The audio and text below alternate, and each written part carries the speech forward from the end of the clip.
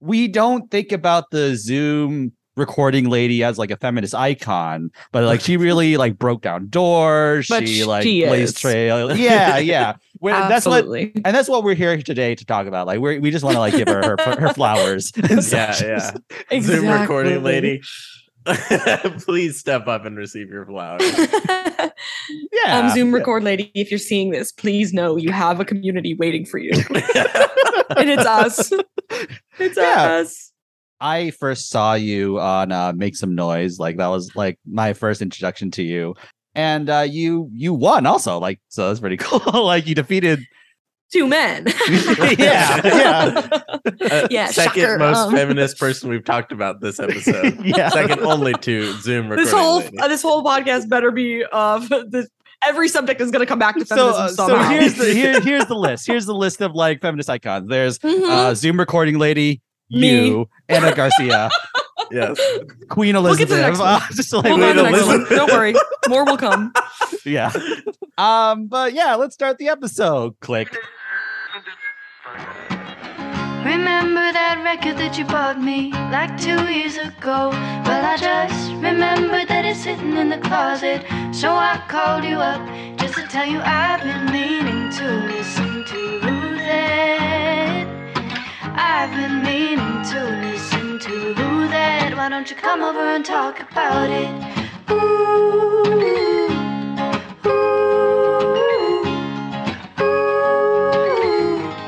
why don't you come over and talk about it? Welcome to I've Been Meaning to Listen to That, the podcast where we go through albums we've been meaning to listen to and use it as a conduit to learn about each other and our guests. I'm Andrew Ambrose Lee. And I'm Michael Limentato. Yeah, and before we introduce our wonderful guest, who's already piped up in the cold open and such, we got a new segment on the show. It's called the I've Been Meaning to Listen to That News Hour. So here we go. Let's see what's on the ticker today. Queen Elizabeth Oh my God, died. not funny. So okay, and that's the end of our segment. We gotta. Hey, guess when we're recording this? So Guess tune in, what? like this episode will come out 2 weeks later too. Also, so Yeah, like perfect timing. like people will still Just be in tweeting time for about us it. to go to our group viewing of Don't Worry, Darling. Yeah. Fun time. But speaking of fun times, we got a great guest here. She's a comedian, an actor, and writer on the rise who's been on shows such as Hacks and Superstore and was the winner of her episode of Make Some Noise. It's Anna Garcia. Yeah. Hello, it's me. Also, like defeated former guest like Jaquise Neal. You defeated him. You I vanquished defeated him. Yeah. I defeated Yes, him. one of the two men, one of the two titular One of the men. 2 men that I was determined to take down. It was my mission. I said I will not leave without a female win. Yeah. Yes, thank you for pointing out that he was a previous guest. Yeah. Yeah. Yeah, Like, we only want guests who have defeated former guests yeah. in combat or comedy. It's a crabs in a Comedy's barrel a competition. situation. Don't forget, comedy is a Yeah, yeah. competition. There is always going to be one winner at the end. By the way, at the end of this episode, there's gonna be like a winner. Like, Yeah, like obviously. yeah, there's So you points better and bring stuff some like funny that. stuff. Yeah, I'm no, ready to fight. I got my little notebook ready. I'm going to destroy you bitches. we have our before arms we- crossed. Like, Yeah, I have a helmet. I have a medieval style helmet. I'm peeking through the visor right now. I just closed it. It I'm looks getting so ready. sick, honestly. He looks incredible. It's the same helmet that Matt Smith is wearing in House of the Dragon or whatever. House of- Yeah, I look yeah. like a Final Fantasy Dragoon. my favorite thing. Anyways, My favorite thing from let Chinese me- restaurants is the crab dragoon. By the way, Cab Dragoon. Cab Dragoon is also what people call my long license plate when I'm picking people up from the yeah, airport. yeah, 2 of them. Incredible. Yeah, you're gonna say something, Michael, right? Like, Yeah, before we get too far off this, right before I pump the big old brakes on laughing and saying funny things by going into niche references. Anna, you are not only on Hacks, you are in my favorite episode of Hacks. I think probably everyone's favorite episode of Hacks. That is such a good episode. Thank You you. are such a memorable character. That one's written by Pat Regan too, right? Yeah, I know. It was such an honor. I love that. They think the show is so good. It's so good. And that episode is so good. I'm like, how did I find myself in it? Who knows? Yeah. But it was really cool. And I will say, people ask me about that episode every now and then. They're like, did you get to work directly with Jean Smart? Not really. Like they filmed us separately. Okay. But I got to see her I got to stand in for the rehearsal for when she does that big monologue on stage. Mhm. And she had it all entirely memorized. And when she started doing it, people couldn't tell if like some people on set, like PAs couldn't tell if she was acting or not because it was that good. Like she has to do with, she starts the monologue being like, I don't know if I should do this. I don't know if I should do this. And everyone was just like, what is she talking about? And it was like, truly, I didn't know acting could be that good. Like she just is incredible. She's really so cool. good in that. It's like a tour de force of comedy, that show. And it's like, it works on like a comedic and like emotional level because Jean Smart is like the HBO, and every contractually she's a darling. obligated to be in She's a every darling. We're in HBO the golden era of Jean Smart. I asked, we had Oscar Montoya on the podcast, and I was like, have you got to work with Jean Smart? And he was like, no, not yet, but we'll see. We'll see. But he's in an HBO Max show. It could be any day now. Yeah. Right. Yeah. So subscribe to HBO Max. They need it. They need our Yeah, help. they need our help right now. Use code IBMTLTT at checkout. Yeah. They'll turn you away. Like you'll get your credit We've card been will be charged blacklisted by them. more. They're like begging us to stop promoting the code. Yeah. Like, Yeah. Please, we'll pay you to stop having drinks on your podcast. They're like, we will give you free subscriptions if you stop saying you have affiliations with us. We're like, no. This podcast is brought to you by House of the Dragon. So we're here to talk about David Bowie and the rise and fall of Ziggy Stardust and the Spires from Mars. It's a great title. And let's start off a little bit on your preconceived notions on David Bowie. And do you have any familiarity with him, or what's your history with David Bowie? Okay, so my history with David Bowie, I have all, David Bowie's always been in like the lexicon of, I'm burping so much from my LaCroix. Very famous, influential, like changed the scope of music artists. And I've always like acknowledged that and been like, yes, David Bowie, 2 thumbs up. I only knew a couple songs by David Bowie, which were on this album. But I had never listened to the album, of course. And then, but I was like, oh yeah, he's got the star on the eyes. He like kind of bent the rules of like femininity when in terms of like male performers. But that was pretty much my I like had never really dove into an album or like really researched his discography or anything like that. Yeah. What about you, Michael? What's your history with? I'm in a very similar boat. Like I'd heard Moon Age Daydream. Yes. I know the lightning bolt. Yeah. That lightning bolt. His name is fun to say. Mm-hmm. And I knew he's like, in the queer lexicon, right? Like, yes. You can't not know that. I mean, I'm gonna say I'm not very keen on 1970s music. I have a hard time like getting into music like that's older. Me too. I'm just not. I want to, but it's like the oldest I go is like 2002, and then I'm like, ooh, an oldie. I can do the 90s if it's like pop punk, and that's it. Yes, anything absolutely. before that, I'm like, it's weird and boring. I literally offend 100,000 people with that. No, we get the same. But we have this. We have it iconically, at least to us, like chaotic episode of our own show where we talked about the Beatles, and it turns into like. Not us being like, we hate this. We hate this. Yeah, I need to listen to that. We were grubs. It's not good. Okay. Not, Okay. If you're gonna listen, not that one. Do not be mean to listen to that one. Got it. We talk about them jacking off together. Okay. Yeah, it's lot. a skip. It's a skip for me. Yeah, I think that's a real story, by the way. It is. Okay, maybe not a skip.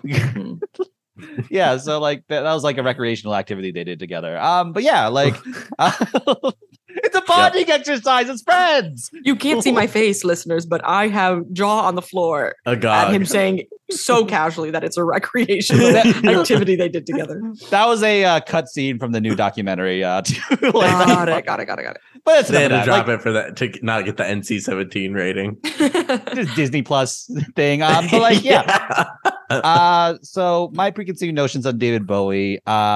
He was the one. Like we did like a kind of a March Mooness. We call it Mach Mooness. It's very funny. But like it was a Mach Mooness competition where we would cover an artist for a month on the show. And he was the one I was like, towards the end, I was like really pulling for to be the winner because we could chart an entire career instead of like a narrow, just like maybe like 5 years or a decade, 5 years. Like we could like, you know, do like a whole like where with like Prince is our winner. We'll tune in November for those episodes, but like we're doing a very condensed 70s. This is the most like creatively fruitful era of his like and we can't cover everything. So like, but with David Bowie, we could do like this one, we could do Labyrinth, we could do like at the end Black Star, and like kind of like chart a whole career, which was very exciting to me. But yeah, he was always someone I wanted to get into on a deeper level. But like partly it's just like the show, the demands of doing the show every week is like, well, I can like we did like a David Bowie episode 2 years ago when I was like, hey, this is awesome.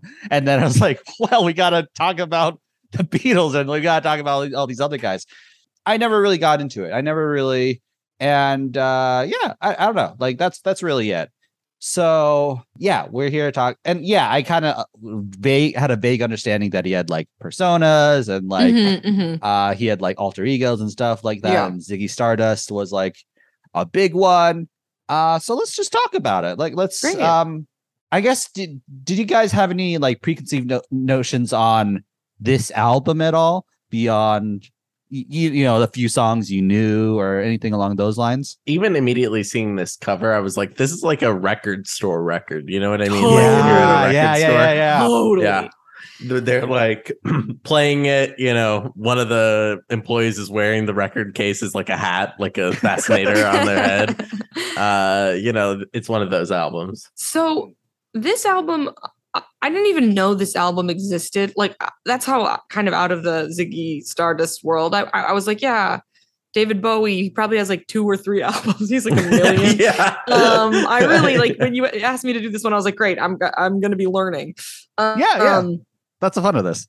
You're so right about it being a record store album. It's like pretty unassuming. It's like, this is the album about Ziggy Stardust where he talks like where half the songs are about his like identity as this like pop star. And then it's just like this very like a dude on the street and it's raining, you know? Yeah, it's very, for being like kind of a femme album. Yeah. It's like it's raining. It is raining in this photo. And it's it's like that Josh, like from Drake and Josh, like this album changed my life, like or like whatever. Like, yeah, and like people like talk about it in this highfalutin, which deservedly also, to be fair. Like this is a game-changing album. This is like so was one this of his the biggest most, one? It's certainly up there, I think. Like his it has career to be, even looking at Spotify statistics. I didn't really look up so many the sales, but like I couldn't believe Starman has 300 million listens on Spotify. Wow. I don't know. I guess like you're like David Bowie, a classic, right? But you're not like, oh, people are actively like, let me flip this on. Like that is happening daily. I do think Starman had a resurgence because from the Buzz Lightyear trailer. Exactly. Because of Lightyear. People were like, I can't get enough of the Lightyear trailer. What song? I play this song and then I close my eyes and I imagine like a lesbian scientist kissing her wife. Disney Pixar's first lesbian character. Thank you, David Bowie. No, actually, the first lesbian character was like in Finding Dory, where like it's at the aquarium and there's like a queer couple like that's like 2 frames, like 2 like. Of course, it's like 0.4 seconds of the movie. Yeah. It's just like, and the Lena Waithe Cyclops that says it gets better. That's right. Don't forget in Upward. Trailblazing. Yeah. Sorry, you're saying something serious. Oh, I was thinking that Starman, I think that it had either had some sort of resurgence on TikTok or it was in like I think it did have a moment on TikTok. Yeah, and also just like I have like I grew up in like Champaign-Urbana, which is like kind of like and the local art scene there, like I kind of all the people there were big David Bowie fans. All Wait, those where guys. did you grow up? I'm so sorry, I missed it. Yeah, Champaign-Urbana. Like it's basically like it's like an hour from Chicago, like 2 hours from Chicago. Oh, okay, cool. And I live in Chicago now. So like, but like a lot of like theater kids, a lot of like David Bowie taught me it was okay to be weird. Like, you know, that, like, that yeah. whole David thing. Bowie has huge theater kid energy. Yeah. I think I have like something in me that like just wants to hate theater kid energy. Like it's like self-loathing. That's not fair I think. because I take that really personally. No, I mean that's not fair. You're talking about me. it's self-loathing. It's self-loathing. Like, there's like have you seen that TikTok that's the like deedly deedly deedly? It's like when musicals transition into singing. Yeah. That's like, I think that's very funny, but I would never be like, this is. I'm like not wanting to think it's very funny. You know what I mean? I'm like, you're repressing. You're repressing. You need to start self-accepting at this point. This is starting to get toxic. Maybe That's the new thing he's working on in therapy. But yeah. You guys ever just like have things in your brain but you don't connect them? Like I'm like, yeah, Ziggy Stardust was in my brain in relation to David Bowie, but I never once was like, how are they connected? Yeah. It's like when I did this stupid ass series where I'm like, oh, a fireplace is called a fireplace because it's a place for a fire. Like that's crazy. And I feel like that was I hadn't quite made that connection with like Ziggy and David. Like I just didn't do enough research. I just didn't know that it was like that was his alter ego and that he kind of like built a world around it. So it was news to me. The alter ego thing in music is something that has come up like a weird amount on our podcast recently, especially too. I think we just talked about Beyonce, who has, you know, Sasha Fierce, right? Or, you know, you have Rihanna and then the Rihanna that owns Fenty, you know, they're like those two. So it's we did like Garth Brooks, like he was playing Chris Gaines, like Kanye West does a lot of this like alter egos and persona stuff. But yeah, like no, and just I find it really hard. Like I think it's a great like concept for an album. Like to me, like Marina and the Diamonds, like she has like Electra Heart, you know, which is fun. But to me, it's like it always seems like this was your idea for the album. Like when I start going into it, because I'm realizing like, oh, this is me, Ziggy. Like, did you want this to be a movie? What were you? I have this like Marvel has corrupted my brain or something I think they just want I'm so sorry. He wants like the yeah. Zigiverse. You know what I mean? The Zigiverse. And there's another like character that he plays like right after this because it feels like he didn't get it completely out of his system where he played Aladdin Sane, and that's like the lightning bolt over his eye thing and stuff like that. That's it's like not supposed Ziggy? to be. Yeah, it's supposed to be even darker than this. It's supposed to be even more like, you know, like delving into like stardom and stuff. I haven't listened to it, so I don't know it. I think like also my preconceived notion too of like David Bowie and Ziggy Stardust is like, because I heard some of these songs before, and when I think about David Bowie, I think about some of these songs like 5 Years and Vintage Daydream. Yeah. I don't think of this as this weird curio where he played this alter ego and the music's completely different. You know, this is what I think about when I think about David Bowie. So it like, I think my like the theme I came up with is like, he's like playing Ziggy Stardust so he can be David Bowie. You know, he's like, and like the idea of like an alter ego is just like this. Why do people do alter egos? Is because like there's this other side of you that you want to communicate. And then by being, there's this quote, like he says his big inspiration for Ziggy was Vince Taylor. And he stayed in my mind as an example of what can happen in rock and roll. Not sure if I held him as an idol or as someone not to be. There was something about him going completely off the edge that it was appealing, essentially. I was just like, this is like, the story of this album is basically like, you know, he sets the scene of just like, it's a world that's going to end in 5 years. Like we're desperate for love. So Ziggy Stardust comes down as like a alien superstar to be the beacon of hope, of love and liberation, but then fame and greed gets to his head and then he flames out and he dies. Basically, that's like the general. But yeah, I that's cool. Did you theorize that? I don't think I'm the first to like theorize that. I just like knew that there was a narrative, so I try to piece it together a little bit. It's also like he said that he came up with the concept after he wrote all the songs, so it's not like. Wow. Which is like, so that's why there's probably some like songs that are kind of clunkers in my opinion. Yeah. He came up with it after he wrote Ziggy Stardust. It was like, what could the name be? What could the name be? Well, I just thought it sounded funny. I don't know. That's so bad. That's a name. he was reading like Ziggy, the comic strip, and then he was looking at like you know, like in sitcoms where like you make up a fake name as my name is Mirror Chair. Computer. Chair, shelf, coffee cup. And then like the label was like they had a gun and like was like, you gotta come up with a name for this album. And he's like, and he's like reading his Sunday Fun. He's like, Ziggy, Stardust. Stardust. I think I'm constantly thinking of when I look at or stars. he was like, or he needed to dust his little cabinet. He looks at a mirror, he sees himself, he goes star, and then he realizes the mirror is dusty, and then he There we says dust. go. There we go. Yeah, and that's like that he wrote that in his autobiography. I was like, we were like reading from that. That was a reading from. But yeah, like any other like. I shouldn't have gone first. Like, what were your like guys' like? I'm like, my thoughts are actually everything that Andy. Yeah. Believe it or not, I actually like word for word was gonna say that. Yeah.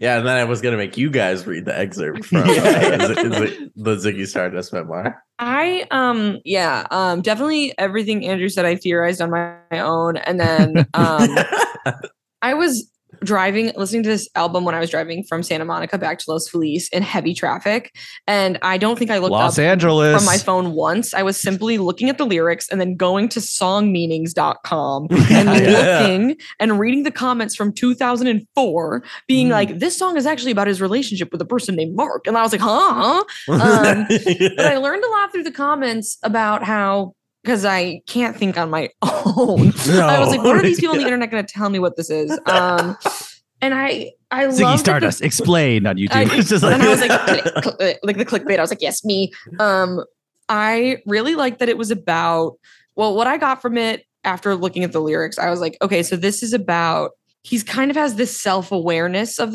I think the album for me is him as David Bowie singing about Ziggy Stardust, not the album himself is Ziggy Stardust. And does that make sense? And it feels like he's kind of observing this person, like Ziggy's behavior, and making commentary on it.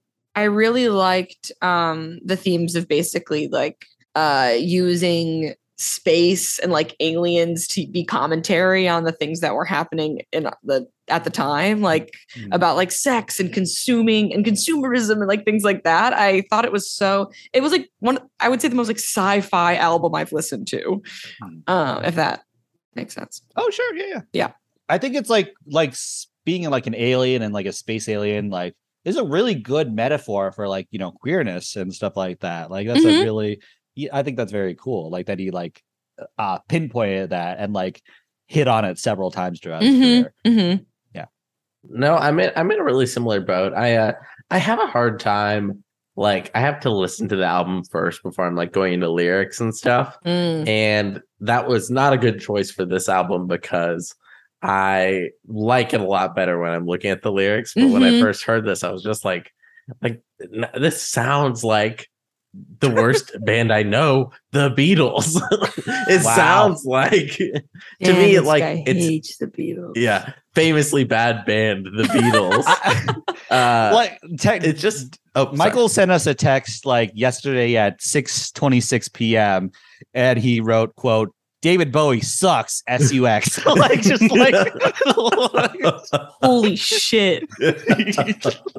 But yeah, like, it's like, but like that was like yesterday, so like maybe it had changed. Yeah, I had to do a little more. I had to do my research, you know, sit down, really do my research. But sometimes you don't want to do research for an album, and this is when you have to do research for. Yes, absolutely. So I was like listening to it, not wanting to look at my phone, and was like, kind of bad. Totally agree that this is not like a easy listening, put this album on just to like vibe in my car. You know, like there's a couple songs on it that I'm like, great, like Starman and Moon Age Daydream. I'm I like those. They sound good to my ears. I don't need to listen to the lyrics. Correct. Yes. The rest I would say are like, you kind of got to put in a little hork to get to the core of it. Yes. And it's like, also there's this thing where it's like, to me, rock and roll is like really cool and not like, because I'm not of the rock and roll era, right? Sure.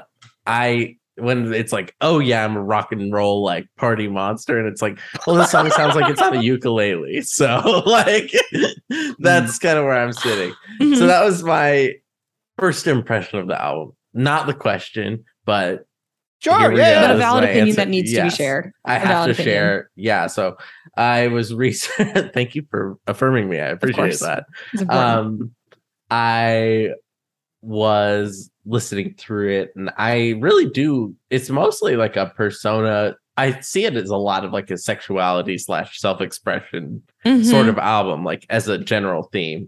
I'm not bringing anything new necessarily, but even like stuff like Lady Stardust, and it's like talking about like I love that one. Big highlight for me. Yeah. yeah, for sure. And like having makeup on your face and being a guy, and it's like, whoa, like that was new to people in like 1972, and even still now people are like, I don't know. Makeup about on a guy. makeup on a guy. Yeah. That's It's like not, but it not woman. yeah. So like it shouldn't still be relevant literally 50 years know. later.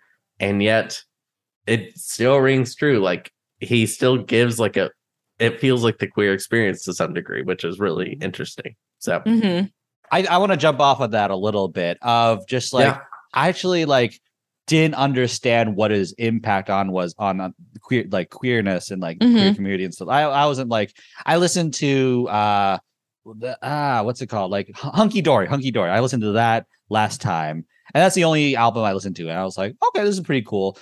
So basically, my understanding at the time was that from that episode was like he came out as gay and later as bisexual in like around this time, and then like a decade later said something along the lines of, you know, that was the worst like mistake of my career to like come out or something like that. Even though and, like, and he married a woman and like he had kind of like a more traditional family, like moving on, like he was married to some, but also he had like relationships with men and stuff like that. And so I read this article from LeJohn Joseph from ID Magazine, where he says, quote, "Not yet a superstar, Bowie still had much to lose when he told the NME, 'I'm gay, I always had been.' The statement, often viewed as nothing more than a publicity stunt to maximize the press attention surrounding Ziggy, could feasibly have wiped out Bowie's career rather than magnifying it.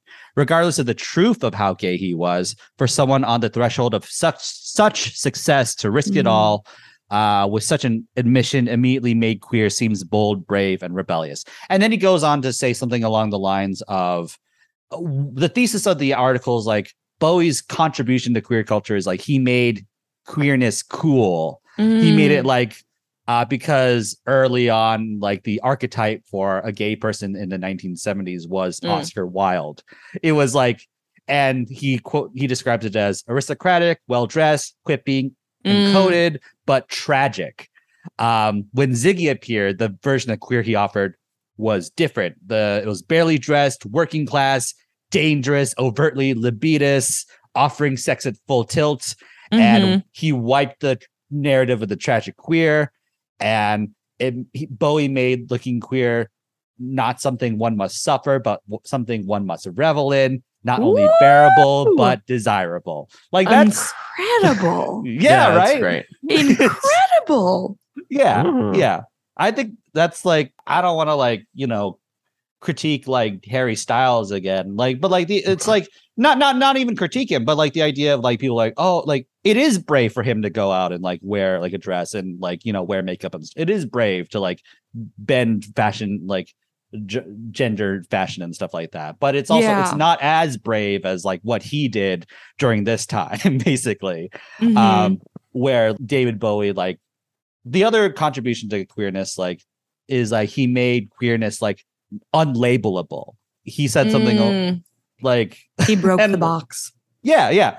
And this is the last like thing I'll say about this though, is like the idea of Jonathan in 2003. Jonathan asked him, "Were you bisexual? Were you pansexual? Were you trisexual?" And then Bowie replied, "I was just happy. I got my leg over a lot."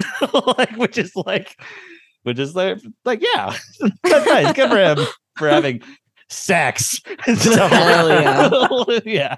David Bowie was like, I don't know, I fucked, dude. yeah. I wasn't even paying attention to who it was. Pretty cool. I didn't even fucking know. Like, I couldn't tell you. Maybe. For me, like this, album felt very theatrical in that it was like very visual and descriptive of like, you know, the aliens and stars and like what kind of makeup, and like I just felt like it was when I was reading the lyrics I was picturing a lot, like I could really clearly see what he was saying. And but I will say there was like one or two songs I think that just didn't fit, and I was like, what is this doing on here? Like the album felt so cohesive except for like one or two, and I was like, this I don't think really relates. Do we want to transition to like lowlights and hit on those then? Or Andrew, would you rather talk highlights first, or what do you want to do? Well, yeah, we could go to lowlights first. Right after this break. Click. Hey everybody, welcome back to the show. Welcome back. We're having a great time with Anna Garcia here. Let's talk about lowlights first. Would you rather go highlights first? Oh yeah, Anna. Like let's ask. Yeah, I just wanted to talk about what didn't fit. Yeah. Okay. Please. Yeah. Because we were talking about it already. So. Yeah. Let's do lowlights first because then it's like you want the bad news first and then the good news. Yeah. No sandwich. Bad news, then good news. My sandwiches are just two pieces of bread. I don't know. It's not supposed to go meat, mayonnaise, meat again. That's me. I don't even eat bread. I guess you're not in the keto diet like me. Delicious. So we're talking about lowlights. Yeah, like Anna, what were some songs that were lowlights for you? So some lowlights for me. I don't think I loved 5 Years, the first one. Wait, which one was? Let me just listen real quick. That's the first song. That reaction just. Yes. Hold on. Yeah, I didn't like this one very much. Okay, let's talk about it. Yeah, that's really interesting to me. I think it's because it set because I like didn't, you know, I know David Bowie's work, I know what he sounds like, but I was like, oh my God, is this whole album going to be like boring 70s music is what I was worried. Sure. And this song gave me, it was before I looked at the lyrics and I was like, okay, great. That was my reaction, was just, okay, wow. Great. Yeah, I think you and I were in similar boats. On first listen, this is like what got me texting David Bowie sucks, SUX, because I was like, boring. Sounds just like the Beatles. I don't know how you can. People are going to call us so uncultured, and I don't care. But on multiple listens, this moved up my ranks quickly. Okay, So I'm going to have to give it a couple more listens. Yeah, then. This one is not a low light for me. We are like, I want to like make the like, you know, set the precedent of like just what the show is, of the idea of like we have like a week or like even a few days to like listen to this record. It's not like music is eternal, like the idea of like you can this is a draft of what we think, so it could be totally different in a year or like 2 years or 5 years or something like that. So one of my favorite artists has an album that I've listened to probably 5,000 times, Lizzie McAlpine, and that's good. So she's so good. But I remember like upon my like 12th listen, my favorites were completely opposite of what I initially thought they would be. Like It does change. You're so right. Yeah. Like we're just like dipping our toe for the first time, like first impressions. First impressions, but also more so than just like a reaction channel. Like we had a little bit of time to sit with it. The conceit is I've been meaning to listen to that, so it's I want to listen to this. I have listened to it, and this is what I am getting from it. Not like this just dropped. Like I'm not like sounds good. Yeah. Sick. I'm not like what's like the people like on YouTube who are like singing instructors, reacting. And it's like, ooh, sounds good. Oh, that run. A pitch. We do that next time. We listen live and we're like, the tone is beautiful. Hear that what he's doing with his voice. We just tear him apart. We're like, I actually don't think this sounds good. but like, okay, so that's not true. That's not how I feel. That was a joke. Put the mic down. Put the mic down. So you thought like 5 years, just like at a first listen. First listen, it was a sleeper for me. Yeah. Okay. What do you think about it now? Like, what's like or is it kind of like the same about? I think it's still a sleeper. I haven't really given it another listen since dubbing it a sleeper, but upon listening to it now, it feels like a very quintessential Bowie song. Like I feel like it kind of encapsulates his vibe as an artist with like meaningful lyrics and like a consistent sort of like I don't know how to describe his style, but it's kind of this like triumphant, like pushing onward. Yeah. And that's kind of what 5 years feels like, I would say. It feels like a good summary of his songs. That and also like a lot of yearning too. Like it's like yeah. I love 5 years. That's like I think too. I know when I said it, you both freaked out, and I was like, I'm gonna kill myself. I was like, immediately, Anna, your opinion is fucking wrong. Yeah, no, we're fine. pissed. It's like These men are mad at me. Oh my god, the Bechtel. Mrs. Bechtel is here. She's shaking her head. She just popped into the Zoom and she just wagged her finger. Also, Fire Island doesn't pass out the like, Oh my god, yeah. Wait, what did you say? That tweet. Also, Fire Island doesn't like pass the Bechdel test. A white woman on Twitter was like, I actually have an issue with Fire Island. It doesn't pass the Bechdel test. And we were all like, shut up. Oh, yes. Shut up. Well, the Bechdel test actually, well, it's like, have you listened to the Bechdel cast? It's a podcast I really like with Caitlin Durante and Jamie Loftus. Yeah. Jamie Loftus. Yes. Sorry. And they talk about how it's like, either women or people of like gender minorities talking to each other about things that aren't men. Like they kind of broaden the Bechdel because it's like obviously like Fire Island, they're not like intentionally writing women off. Like that's right. Of course. Like, it's like one of those things. It's like this boggles the mind. Like people just love to critique things too. And so we try to stray away from that here too, where it's like, if it's a low light and you think it's a low light, I don't want it to be like, us collectively gasping the air out of the Zoom call, right? Like, I just want to like hear more, right? I want to know why you think that. So, if we had a unified opinion on things, this would be a boring show. You're so right. You're so right. I'm going to be the contrarian. I agree with you too. And Anna, you agreed with me there too? No. We agree. We all collectively agree that we have to disagree on things. Fuck. An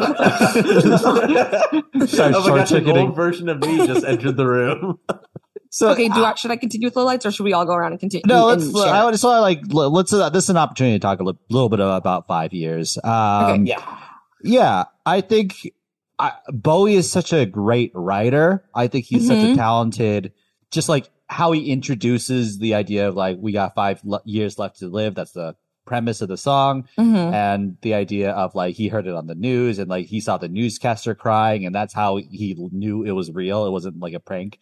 And then the idea of just like, you know, just like, he's like, just like looking at the world and like watching these horrible things. And like, he watches a girl almost kill like some children accidentally, like just like, cause she was like, well, the rules are out the window. Like, I don't care anymore. And like, he like, the line that's really beautiful is like, a cop knelt and kissed the feet of a priest and a queer threw up at the side of that. Just like looking at the world, none of it makes sense. He's trying to hold as much of it in his head as possible. And then he sees this person he was in love with, and then life that like, oh, I have a purpose again. Oh, like, I think in the song, he actually says something along the lines of, don't think I knew you were in the song. Like the idea of like, I did like that part. Yeah. But by seeing her, it like changes the course of like, and it's not just, I just like find it so cool that like, it's like a song about terror, but also relief, but also monotony and also the grief of the situation they're in. And because 5 years is like not that long, but also kind of long at the same time. So like, if someone told you like you have 5 years to live, like, it would embolden you, but also like for me, it would like paralyze me at the same time. Like, so like having like a meaning, like something to look forward to in that 5 year span would like, that's like what saves the narrator of this song, basically. Yeah. But at the same time, it's still like when he's like screaming, we got 5 years, and then like, we got 5 years. Oh no. Like he's like kind of like screaming at the same time. It's still really scary. It's still like really like, it's just like a cacophony of feeling and yearning and passion. And it is like, yeah, you're right. It is like a very, David Bowie ethos type of song. Like the idea of like, we should live like we have 5 years to live. Like we should live like we don't have tomorrow necessarily also. So yeah. Yeah. I think what turned me off to it was the beginning when I was listening and it was like, like people are weeping, the earth is dying, like all the people. And I'm like, all right. Like, yeah. It's one of those sort of artists where it's like a brooding song. Sure. Yeah, that was. I don't want to have to think when I listen to music. I want to think about how hot I am going to the club. I only listen to Dua Lipa. Okay, low-key, that is me, though. No, that is me too. I'm just like doing the pencil dance, like Dua Lipa's pencil dance. Yeah. Oh, I know. And I'm like, this is very hard to do in 5 years. This is not as fun. But Andrew, I appreciate you sharing that. That makes me appreciate the song so much more. And I love the lyric where he's like, didn't know you were in this song. It's that sort of self-awareness that I was talking about earlier, where it's like he's like, it looks like the way this album is like he's like watching his album from above. Like I don't know. It feels like he really is like commenting on the album and Ziggy while making it. I think also part of it's like where I didn't watch a lot of the live performances of this. I think that's probably a big part we're missing, or just like the visual element of like what he was doing and stuff like that. But anyways, Michael, what's the low light for you? Both Suffragette City and Rock and Roll Suicide are Suffragette City. Suffragette City, 100 bad song. Okay, that was actually my number one sore spot. I was going to list a few. Please don't think that I only hated 5 years. Yeah, you're like trying to claw your way back in our good graces. I'm like, it's okay if you don't like a song. It wasn't bad. I actually like it. It's actually my favorite song on the album. I loved it. Andrew, Michael, you guys are good hosts, so we like it. I like being here. It's great. I love it here. It's great. Actually, thank you so much for saying that, Andrew. That is so true, and I agree fully. Anyway, the Beatles do suck. Yeah, I hate them too. The Beatles all did jerk each other off. They jerked themselves off. They didn't jerk each other off. Yeah. Oh my God, Anna, why would you spread lies about the Beatles? This was a pleasure. I'm out. I'm out. Yeah. So Suffragette City. Yes, I agree with you, Michael. Please continue. Bad song. The chorus is so repetitive. Nightmare. Doesn't fit with the themes of the rest of the album. I felt that way. Yep. It feels like feminism for feminism's sake, like to some degree. Like, what does this have to do with anything? It's like, it's like when someone's like, the women, it's the Fire Island doesn't pass the Bechdel test of this album, right? Where it's like the internet's ruined our brains. I can only speak in like referencing tweets. Yeah. Like it's the Covfefe of this album. Like it's giving Slay Queen. I'm sorry, I'm popping my pussy for Suffragette City. My pussy closed up when I heard this song. Not the suffragecy. My suffragecy sit to see. This is the worst podcast ever. So bad. No one listened to this episode. Turn it off after this. Yeah. Okay. So Suffragettes. Yeah, I had no notes on it. I like the driving energy of the song, but that's about it. Like, it's just, I don't have anything to say about it. Like, over and over and over. Over and over. He probably said Suffragette City 1 million. I'm looking at the lyrics right now, and I'm only seeing the word Suffragette City. It puts the suffer in Suffragette. I like this song. I like the Schoolhouse Rock song about suffragettes better than this. Yeah, I mean, we were suffered through suffrage. Like, oh my God, you guys do an episode on all the Schoolhouse Rock songs. That'd be fun. Awesome. Yeah, that'd be fun. Yeah. I made a drag mix that uses Interplanet Janet in like a space theme. Wow. Mix, which is very fun. It's very funny when people are like, I'd rather get kicked in the balls than listen to Suffragette City. And like, you would? Yeah. It's a song. It's like 3 minutes. Like, I'd rather have my eyes gouged out with a rusty spoon than have to look at the lyrics from Suffragette City. I know it's hyperbole stuff, but it's like very funny. It's like, huh? Crazy? You're crazy. Yeah. I'm gonna react to hyperbole and like it's real every single time. Yeah. What? Like, Anna, don't kill yourself because you don't like 5 years.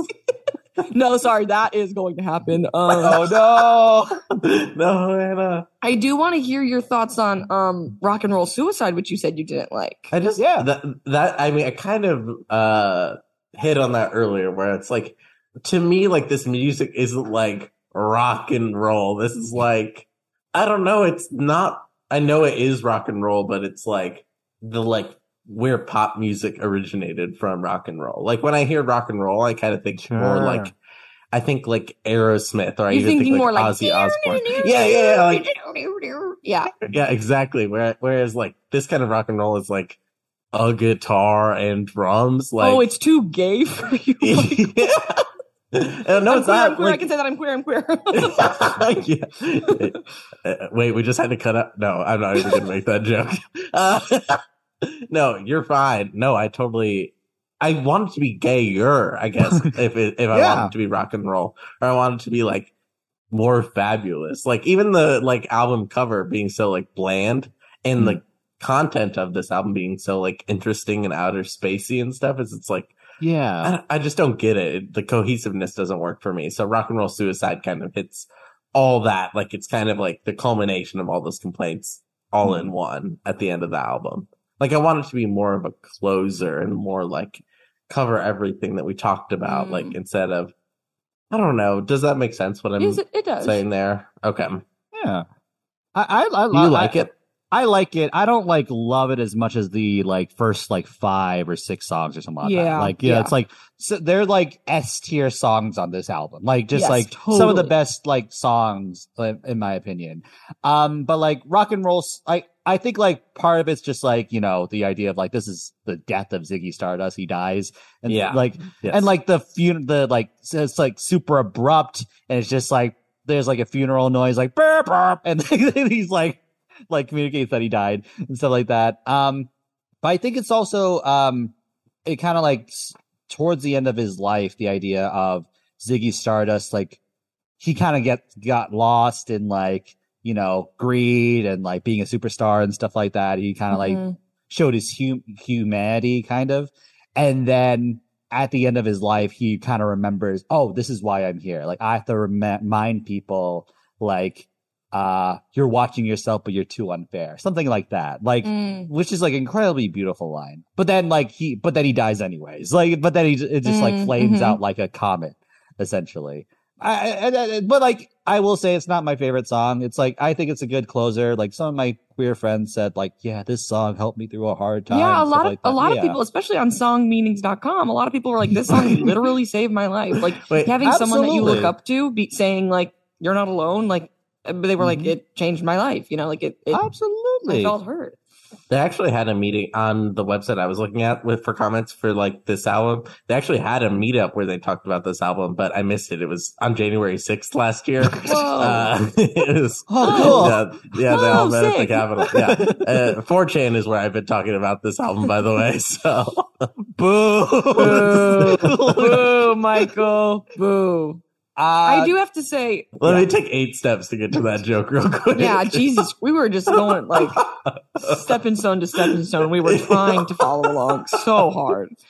Okay, I do, before we move on from Rock and Roll Suicide, unless we're still on it and I'm just misreading, I think that this album does feel rock and roll to me. I would say that there are different types of rock and roll, and this, to comment on what Michael's saying, I do think that this does feel rock and roll.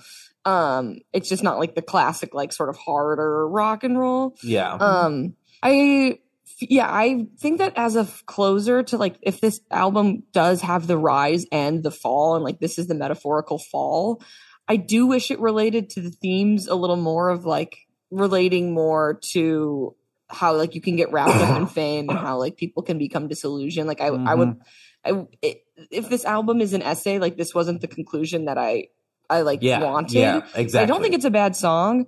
And I actually took note of the lyric, "You're watching yourself, but you're too unfair." Like I was like, okay, so this song felt, he's like, this is the one for my fans. He's like, this is for the people that like love me. Like it was almost kind of like a love letter or thank you note is what it felt like. Okay, I get it. I like it now. I'm a piece No, of no, no. shit. You Don't pull guys, an you Anna. guys get Don't it. You pull an like Anna it. and claw I'm a your piece way of shit. back It's up. bad. You hate this song. Wait, let me back. Let me back. I think like there's just like songs like again, part of it's just like after Starman, the song It Ain't Easy. It's a cover. It's just like if you're gonna have like 4 S tier songs in a row and then hit us with It Ain't Easy, I'm like, Yeah. okay. It's probably We- not bad. Like it's probably and it's like it's a cover of some artist that probably has something thematically tied with the rest of the album and stuff like that. But it's just like I didn't really, especially after winning me back so quickly with Lady Stardust, and then like Hang On to Yourself, the Ziggy Stardust song, Suffragette City. There's just like a chunk where it's just like, oh, we're in trouble a little bit. Like we're this is not as interesting. And like I like the idea of like I think it's a cool creative decision to introduce the band, but it's also weird that they're introduced this late in the album. Like just like, and he's like doing like Jeff Dunham characters, like I'm like, just like we're the band members or whatever. And it's just like, okay, kind of interesting. Like I think it's cool how he places perspective in this album a little bit, but it's just like, oh, it didn't like hit quite as hard as like some of the best songs on this record. I But agree. like again, like it could change in a week or something like that. Maybe I'll listen to it. Yeah. I didn't like when he said "hoochie coochie woman." No, I don't know why. I was just like, that's stupid. It's very that is very like old timey talk. I've been So thinking about that old-timey. too. Yeah. Where it's like the way you're talking in media is going to be portrayed so interestingly. Like I was even watching something from like 2012 and some character is supposed to be like cool. And so she talks like in 2012 slang, but everyone else talks in a way that I feel is a little more timeless, at least, or at least like of our generation, where she's saying things that are along the lines of OMG, like she's vocalizing OMG and stuff like that. And I'm like, have people ever done that? I don't get it. And I think like honky tonky and like saying stuff like, like you see old movies and they're referring to ladies as like damsels or like hoochie mama. And it's like, don't say hoochie mama. Like, don't I don't know. I think you should come back. I think we should bring it back. Yeah, you know what? Today we bring it back. We bring back hoochie woman. I'm gonna staunchly stand against hoochie coochie woman. On the opposite end from you two, weirdly. Amongst a large portion of the population, I feel. You guys keep pulling that rope, but we will get it over the ledge. And finally, just like to your point about like how like this doesn't feel quite rock and roll. I think it's kind of I think it's probably because of like he was intentionally or unintentionally probably creating a new genre. Like what we're talking about of like what you were talking about, like, oh, the pop rock genre, like and stuff like that. And like a song that I don't love as much, like Hang On to Yourself, I think is kind of it's okay, but like it's not as good. But like the Genius annotation says, I don't know how true this is, but like many would cite the guitar riff, tempo, and attitude as one of the early examples of punk rock. So like even in a song that like okay, like he's like, even if for a song that's okay, it's like, whoops, I helped popularize a genre. I was actually going to say Hang On to Yourself is like my number one highlight of this album. Ooh, okay. Yeah, okay. I really like it. I think it's very fun. It has the same messaging. Like it sticks with the theme of the rest of the album. Yeah, it really does. But it's fun. I had a fun time listening to it on the first listen too. Like you're all about shutting the brain off. Can I dance a little to it? I am self-proclaimed shut the brain off, dance a little bit. But I will also read the lyrics, right? Like I'm not just like slow bad. Like I sometimes am slow bad, but like I try to like take a holistic approach to the album, right? Or at least somewhat, as much as I can. And to me, like this song is like fun. I listened to it and I was like, oh, I liked it. And then I look up the lyrics as I'm reading the lyrics of every other song. Still cool. Like it's not vapid while also still being fun, which is a big plus to me. I had a really interesting time with this song because I was like, oh, fun song, woohoo. And then the lyric, you better hang on to yourself, is just like ends pretty much every verse or chorus. And so I I have two things. One, I was like, this is a sexy song because it's like she's a funky thigh collector. She wants my honey, not my money. Like, I was like, okay, we're talking about banging.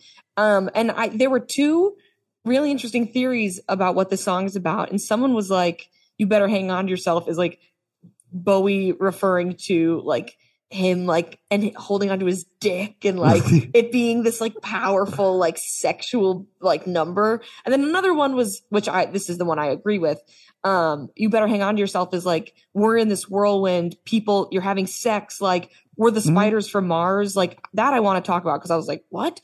But the song was so high tempo that it felt like this whirlwind of like kind of when you're in the middle of fame and like everything feels like so rushed and chaotic.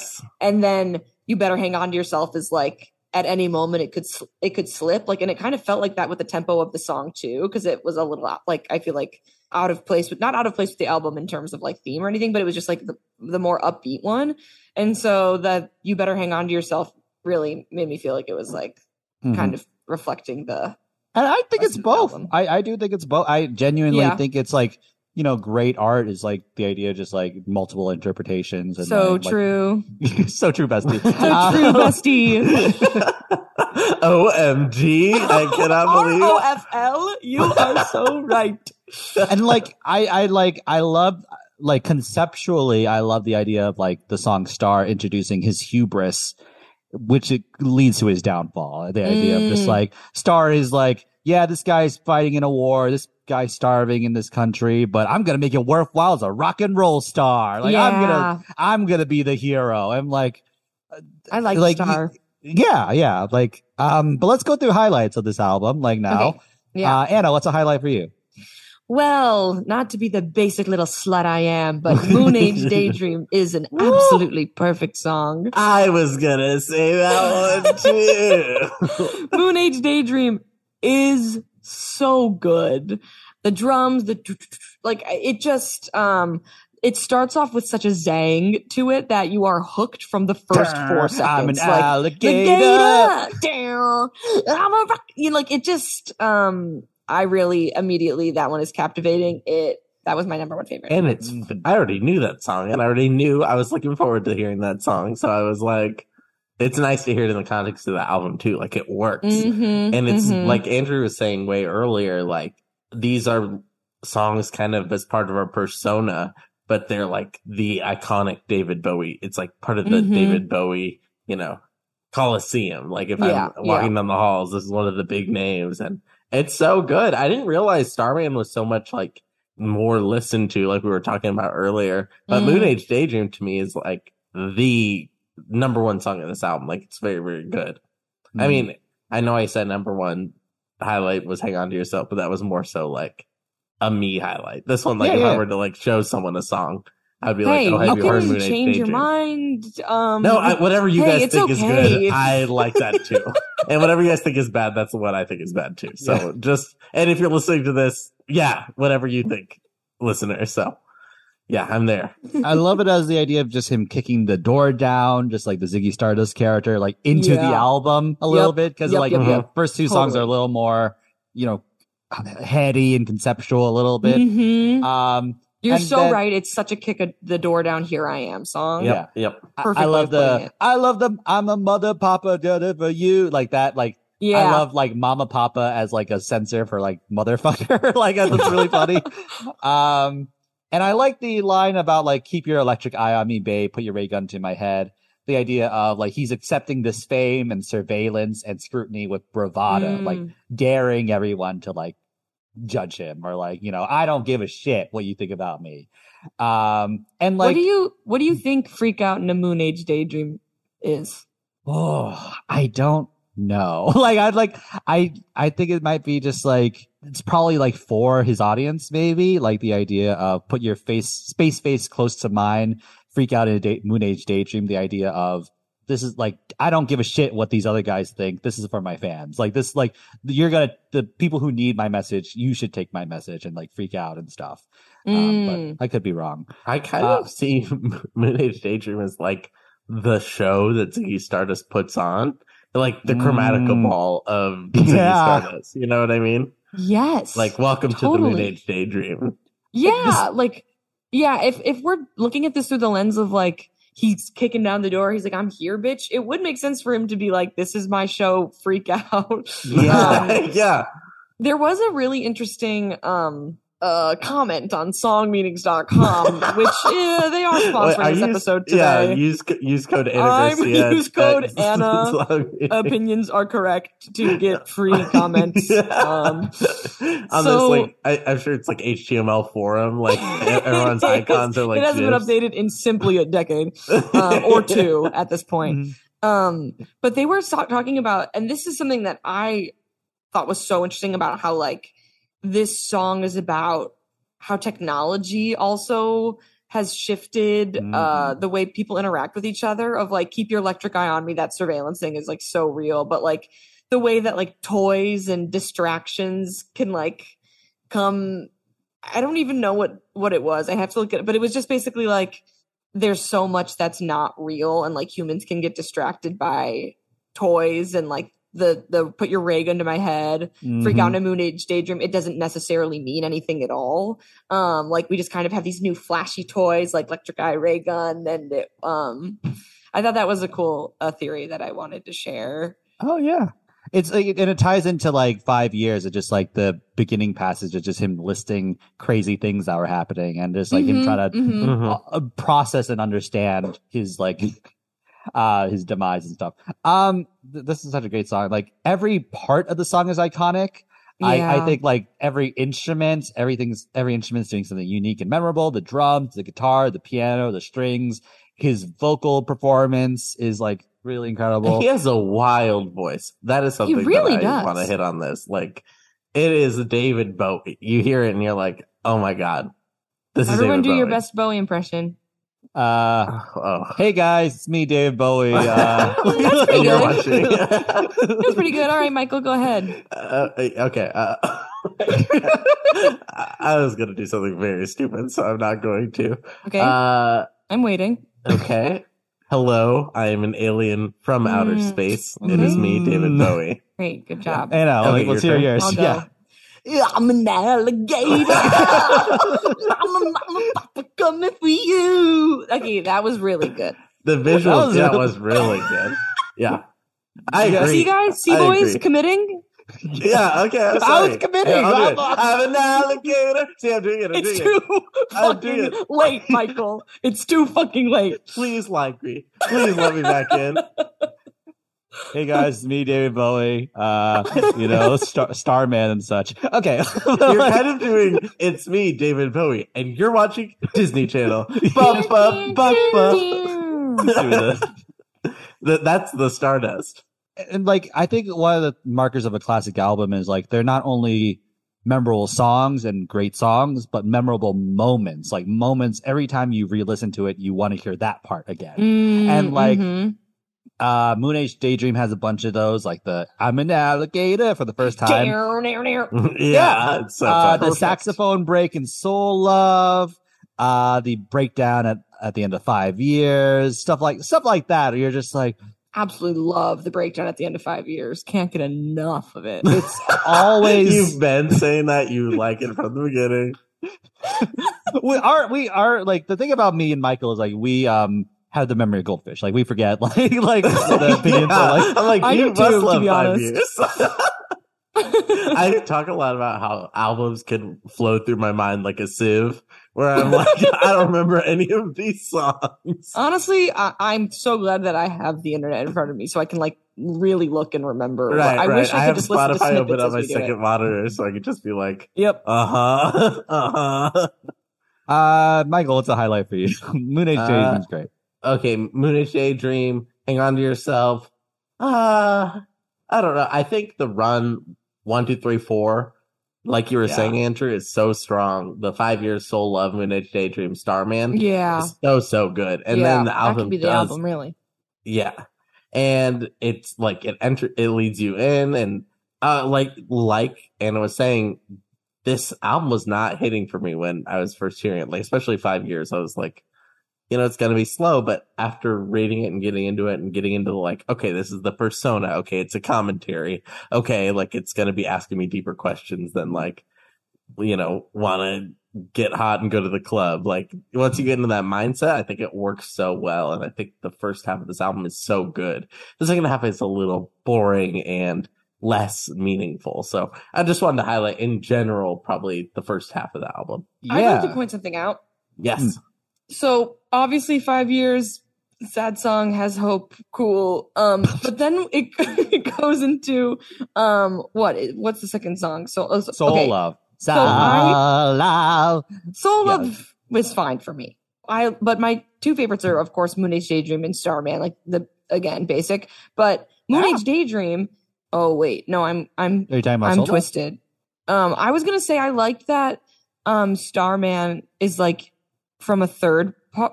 He's like he'd like to come and meet us. But I think it's so interesting that Moon Age Daydream is I'm a space invader. Like it's weird how even within the album, like one song from next, the POV changes. Which is kind of it proves that he's removed himself in a way, which I thought was like so interesting. Yeah, and like exactly, like their later songs where it's from the perspective of the band, like the Spiders from Mars, like those guys, where they're like observing, and it's very much like a musical. It's very much like very theatrical. Now the mom gets a number or something like that. Yeah. Somewhere okay, we need a jukebox musical immediately. I'll just like talk about Starman. Please. Again, it's like the issue of just like covering this album like 3 days after listening to it, like for the first time, because it's like there's no way I could sift through all of it and stuff like that. But he's just like such an excellent writer, not only crafting like great choruses and instrumentations and stuff like that, like let the children use it, let the children use it, that. let the children boogie, like that bit. Like, okay, that was your Bowie impression, and it was that was good. I don't have one. I'll be honest. I'll come clean. I don't have a good one. Man. There we go. Yeah, that's good. But like he's like, but that just sticks in your like. That's so well written. Like it's just like so catchy. Like the hominin or whatever. Like that's not like the internal rhyme of it all, I guess. Like, but also just like there wasn't no DJ that was haze me cosmic jive. Like the idea of like the kids are introduced to David Bowie by like hearing the radio. And it's like, oh, it's not a music. It's something grander. And I love the idea of just like this is for the kids. Like, this is for the kid. This is for like the young. It's like, screw the adults who won't get it. Like, screw like the bigots. Screw like the people who like just like won't understand. He has the lyric, "Don't tell your papa, or he'll get us locked up in fright." Yeah, that song's great. Any other highlights? Any other stray observations that we haven't talked about? No, but can I just say, Andrew, I love when you talk about the songs because you can. I feel like I'm just like, yeah, this thing and this thing, but you have like such a clear, concise, very informative way of talking about the songs, and it's really nice to listen to. Yes. Oh, thank you. Oh. Yeah. Without that, it's the driving force of what keeps this going. I would agree. I would agree. I'm also like a broken, I'm trying to bring us to January. That's like the stark contrast. Like Andrew's like talking about like how the song sounds, the concepts of the album. And I'm trying to make like a timely January 6th joke. I made like a timely Queen Elizabeth joke at the beginning. But that is actually happening today. Happened today. Not like when this episode's out. It's like 2 weeks ago. Could you make a timely joke for 2 weeks from now, please? Yeah. Oh my God. President Olivia Rodrigo is taking the stand. That's my guess. Last note, I just want to like. Okay, guys, I'll log off after that one. That's all I got. I love Lady Stardust. Like, yes, Lady Stardust was the one I wanted to touch on. Yeah, like we already talked about just like how like how this is probably the most explicitly covertly or explicitly queer song, I guess. And it could just be about just like a guy with dark hair and like long hair and like a just like with makeup on his face, like just kind of like where you wouldn't even like turn around to like look at it today, basically. But but also like when I listen to it, I transpose like a drag queen or something like that. The idea of like the playing with the pronouns and stuff like that. Yeah, I loved just the lyric of Lady Stardust sang his songs. It's like, fuck yeah. Like, fuck any connotation or like preconceived notion of gender. Like, Lady Stardust sang his songs. Lady is him. You know, like, I just, I loved it. No, I'm in the exact same boat. And this is the thing I was talking about. Like, this is still relevant, highly relevant 50 years later. Like, that's so crazy.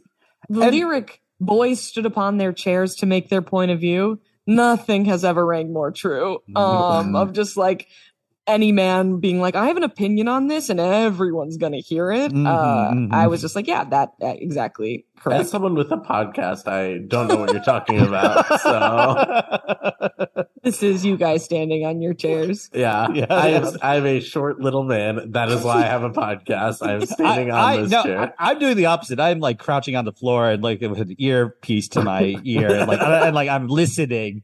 Yeah, Andrew's listening. He's really listening. Okay, ally. I'm a t-shirt. It says ally on. I have a billboard like in A Star Is Born, and it's Lady Gaga. It says ally on it. Ally. God, that was so funny.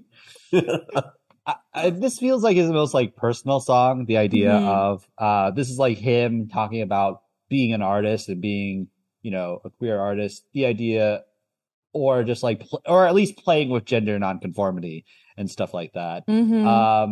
He says he sings his songs of darkness and disgrace, like, so it's like comes from a dark place, but then he's singing these songs in front of people, and he describes it as really quite paradise. The idea of, even though this is a dire situation, like, and like I'm in a lot of pain, when I'm on stage, when I'm sharing my music, when that, like, I don't give a shit if it's like dangerous or anything to me, I'm going to do it. And the people who don't get it won't get it, but the people who will get it. Or maybe I'll change someone's mind. Maybe someone is like watching this and is bigoted, has some like bigotry in his heart, but then watches this and goes, damn, this is really cool. I really like this and stuff like that. And like having their minds expanded that way. I think it's, and like, this is the part in this like kind of the benevolent rock star thing he's talking about, like, of, this is him at peace, at center.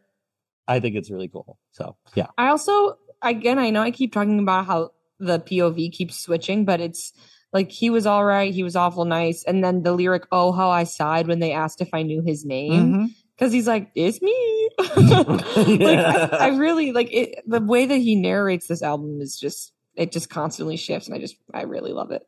Yeah, fantastic. So now we'll get through our final thoughts and ratings. The way this works is we'll give like kind of a final summation of our thoughts and then give a final rating out of 10. So Anna, we turn to you first. Okay. I don't have anyone else's opinion to reiterate. Yeah. Okay. We'll see if we still want to talk to you after you give your opinion and see if it matches with ours. Awesome. This is going to rock. Okay. And roll. Nice. Okay. So. Nice. Just chokes on the mic. Okay. So I overall I really like this album. I think it is not only culturally significant and important, but it has produced some of the most like popular songs of that era and of one of the biggest like queer rock and roll icons to date. There's a documentary coming out on him at the end of the year. So I really like it. The songs that I do like, I think, are absolute fucking bangers.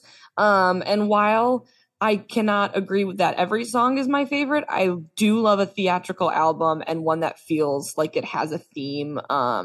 So overall, I really liked it. When I listen to this album, will I listen to every song and not skip? No. But will I listen to it again? Yes. So I would say I give this album 7.5 out of 10. I give it 7.5 mamas out of 10 papas. Nice. Thank you. Nice. Do you mind if I give my rating next? Yes, please. I was ready to come in loathing this album, like even like earlier today, right? Like I was listening to this and I just texted Andrew and Sean and I was just like, man, I just think this might be one of my lowest ratings I've given on the pod. Like I don't really give low ratings.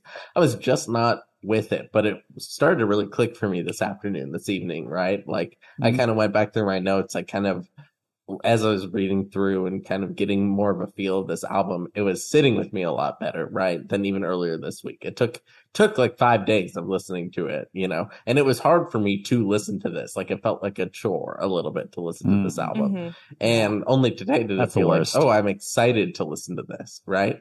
And I think because of that, I kind of got to see, oh, hey, this is more of a classic album. And I saw all those same themes you were talking about where he has a perspective, he has a point of view, he's saying things, and he's pushing along a social agenda that he would still be progressive for today, which boggles my mind. I think that is so cool. Like, okay, maybe he came out as gay and wasn't gay, right? But obviously he still had a queer impact on the world, right?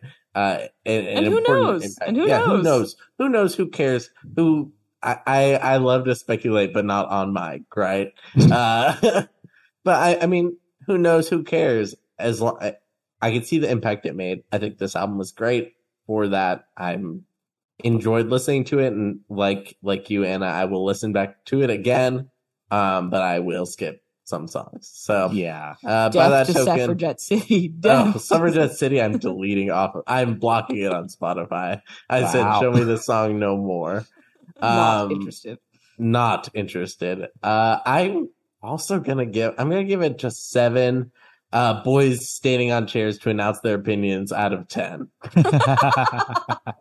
Yeah, I think it's beautiful. I think this is first of all, just because an album is important doesn't mean you have to that has to be your taste. Like that. So I totally. No, that's people like it, so I have to. Okay. That's sorry. The theme of this episode. It is simply so funny. But I'm changing how my brain We're works. all My fucking brain spineless. It's just the theme. Yeah, I'm a liberal cuck. Yeah, I think this album has, like Michael was saying, the idea that this is still relevant today. I think it's the other side of that is it's really impressive how far we've come in the 50-year span and stuff like that. And we should celebrate that. We should give David Bowie his flowers, for trailblazing at this time where it was even more risky. And things are still bad. Things are still not perfect and not great in a lot of ways. But I think the idea of just acknowledging the progress that's been made and celebrating that, but then trailing forward. But yeah, I think this album has some of the best S-tier songs in the history of music. Which is why it's which makes it's so much more frustrating when a song is a 7 out of 10. This is competently made. The piano's kind of fun, something like that. It's plays into the narrative, but just when it's when it doesn't cohere, when there's a redundant snooze of a song, it just sticks out like a sore thumb. But ultimately, I'm open to keep listening. I'm still really excited to keep listening to this, and maybe it'll cohere over time. Maybe it'll just kind of be a part of the experience. But yeah, I just can't wait to listen to this more. And that's a big compliment for a show like this where we cycle through music so quickly. So I'm gonna give this 8 Nazes with God-given asses out of 10. Nice. Yeah. Well, Anna, thank you so much. You were such a lovely, wonderful guest. I had a great time. Thank you for having me. Yeah, we just come back anytime. Do you have anything you would like to plug?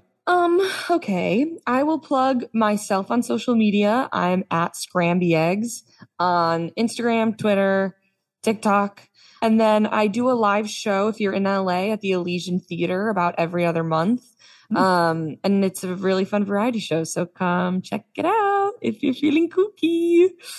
Yeah, and check out Hacks on HBO Max and stuff Oh yeah, I guess check out the TV shows. Please.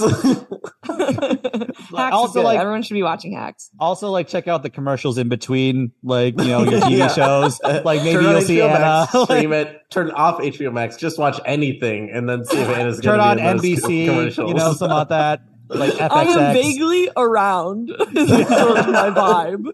I'm like a ghost. Check entertainment out, guys. Yeah. Yeah, check out It's Always Sunny in Philadelphia, you know, like that's I just want to plug too. leaving your TV on.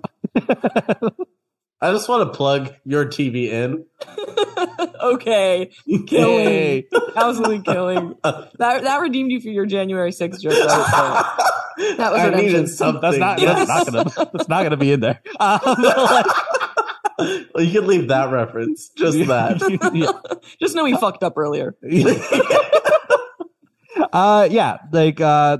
Yeah, check that out. Check out her episode of Make Some Noise. Check out that show too. It's good. It's so great. Yeah, definitely subscribe to Dropout. I love it. Yeah. And you can follow me at Andrew A. Lee on Instagram and Twitter. You can follow Michael at Lemon Taco on Instagram and Twitter. You can follow the show at IBMTLTT on Instagram, Twitter, and TikTok. I have another plug if you Yeah. don't have anything else. Yeah. Check out my friends just started a Substack. It's very fun, very cute.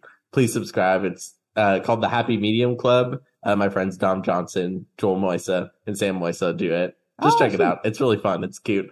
I subscribed. It brings a lot of joy to my day. They talked about romantic subtropes the other day. What is a Substack?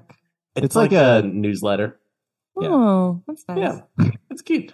And what's it called? Like our theme song is by Otness, and our artwork's by Olivia Jensen. And you please leave us a rating on iTunes or like Apple Podcasts. Or in Spotify. Like give us a 5-star rating on Spotify if you. Or we'll take. You guys will take 4, right? You'll take 4 also. no 5. Yeah, just 5. Yeah, we'll take it. yeah. If that's your opinion of us, it's okay if we're a 4. I think we're a 4 podcast too. If you think so. I just want to make sure that people are like, oh, I'm not going to leave a podcast because it's not 5. Like 4.5 is still good. 4 is still good. Yeah, it's pretty good. So yeah, like 5 would be good. Best. It's like, though. but it's like, I feel like, you know, with the iTunes ratings or like the Apple Podcast rating, it's like Uber, where you give them a 4 if they did a bad job. Totally. Like, you're so right. Like you give them like 1 if they're like racist or sexist to you. Like you give them like 4 if like the car's uncomfortable or like just like the driver couldn't stop bringing up Palestine or whatever. Like January 6th. Usually a little lower if all of a sudden it's they're spewing their bad nice in his Ubers. I also like have low standards how people treat me. So like let's like Anna, what song would you like to play us out with to conclude this episode?